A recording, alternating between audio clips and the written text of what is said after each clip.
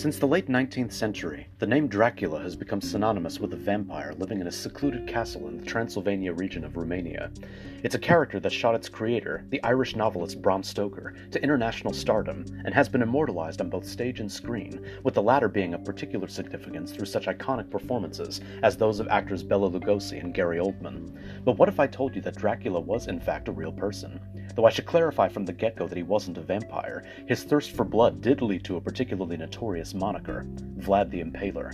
I'm Chester Sakamoto, your host, and let's venture back to medieval Romania to explore the life of this most complex individual, today on the History Loves Company podcast, because history is shaped by all of us. By the time Bram Stoker took the name Dracula for the title and titular character, respectively, of his Gothic masterpiece, it was already some 4 centuries old. Romanians, at least, had been aware of it since the medieval period, as it had been the sobriquet, that is, assumed name, for 2 of its most famous rulers, Vlad II, also known as Vlad Dracul, or Vlad the Dragon, and his son, Vlad III, the latter of whom history fondly remembers as Vlad the Impaler. As early as the beginning of Vlad III's reign as voivode, or prince of the Wallachia region of Romania, official documents began referring to him as Dracula, or Draculia. Later on, Vlad III himself began referring to himself as such, signing his name in 2 letters as Dragulia or Draculia. The name means something along the lines of son of Dracul, or son of the dragon in medieval Romanian, and is the name most Romanians know him by to this day. The man who would one day be known as Vlad the Impaler was born sometime between 1428 and 1431, and was the second legitimate son of Vlad II, ruler of Wallachia. Vlad II had earned the sobriquet of Vlad Dracul upon earning his place within the Order of the Dragon, a chivalric and militant fraternity founded in 1408 by King Sigismund of Luxembourg that was reserved solely for select members of the European aristocracy. Their primary aim was to halt the advance of the Ottoman Empire, which, being an Islamic power, they saw as a threat to Christendom. By 1442, parts of Romania had already fallen to Ottoman invasions, with nearby Transylvania being the next target. Vlad II, naturally, didn't support this and was quite vocal about it, so much so that word soon reached the then Ottoman Sultan, Murad II, ordering the ruler of Wallachia and 2 of his sons, including young Vlad III, to Gallipoli to prove their loyalty to the Turks. The trio were quickly imprisoned. Though Vlad II was released later that year, his 2 sons were kept as hostages to secure his loyalty. Though Vlad II feared that his sons would be, quote, butchered for the sake of Christian peace, unquote, it didn't stop him from aligning himself with those factions who openly opposed Ottoman rule. His biggest ally was King Vladislaus of Poland and Hungary. Together, the 2 monarchs launched what they referred to as a crusade against the Turks in 1444 at Varna in what's now Bulgaria. Though the campaign was unsuccessful, it did for a time put a halt on the Ottoman advance into the Balkans. Humiliated by this defeat, Vlad II was forced to acknowledge Murad II's authority over the region, and agreed to pay a yearly tribute to the Sultan.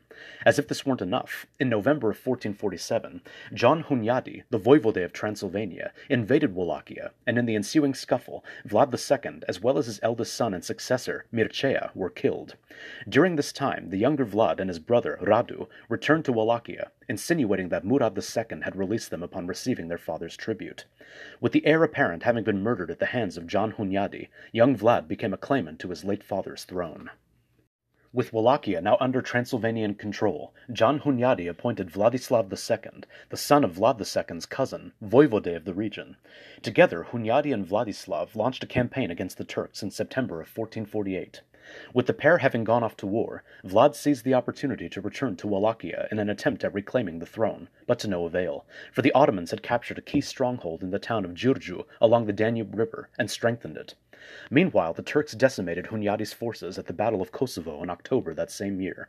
Following this defeat, the voivode urged young Vlad to join him in Transylvania, but the latter naturally refused.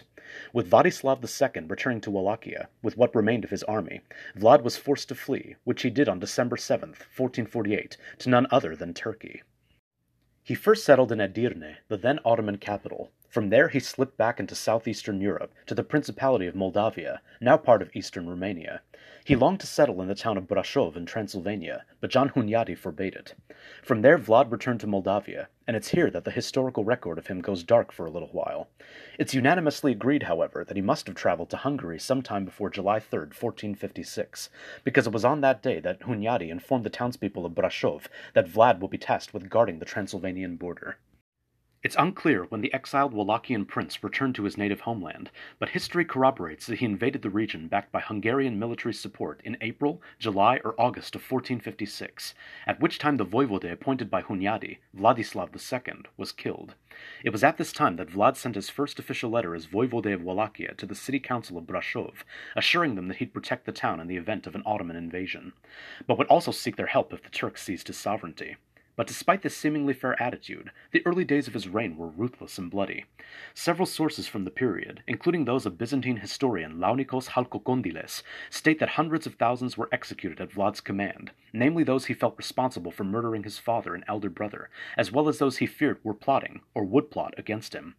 Halkokondiles elaborates in his account how the voivode, quote, quickly effected a great change and utterly revolutionized the affairs of Wallachia through granting the money, property, and other goods of his victims to his retainers, unquote.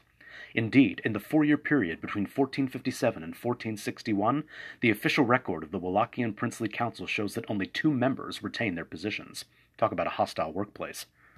But despite the bloody reputation he quickly established for himself, it was, more or less, business as usual for the newly crowned Wallachian prince. He still paid tribute to the Ottoman Sultan, as his father and predecessor had, and the politically volatile region was still prone to new conflicts. One such scuffle was a rebellion in Hungary, in which the king, Ladislaus V, had his captain general, also named Ladislaus, the son of the late John Hunyadi, executed. In retaliation, the younger Hunyadi's mother, as well as his uncle, one Michael Shilagi, launched a campaign in an attempt at dethroning Ladislaus V. In the chaos that ensued, Vlad assisted his friend, Stephen, of the neighboring Principality of Moldavia, to reclaim the latter's country and crown from the Hungarians.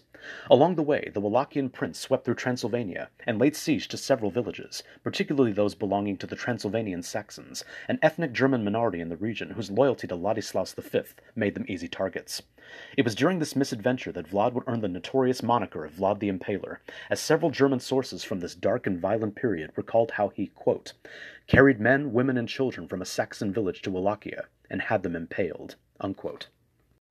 While he ultimately sent representatives to negotiate peace talks between the Shilagi-led rebels and the Saxons, the latter weren't quick to forget the hell that Vlad had put them through, and he became an instant enemy in their eyes.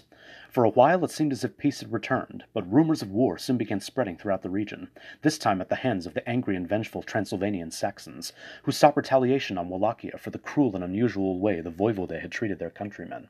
But what was the outcome of this conflict? Find out in part 2 of Vlad the Impaler's amazing story next time on the History Loves Company podcast, because history is shaped by all of us. This is Chester Sakamoto signing off for now. See you next week.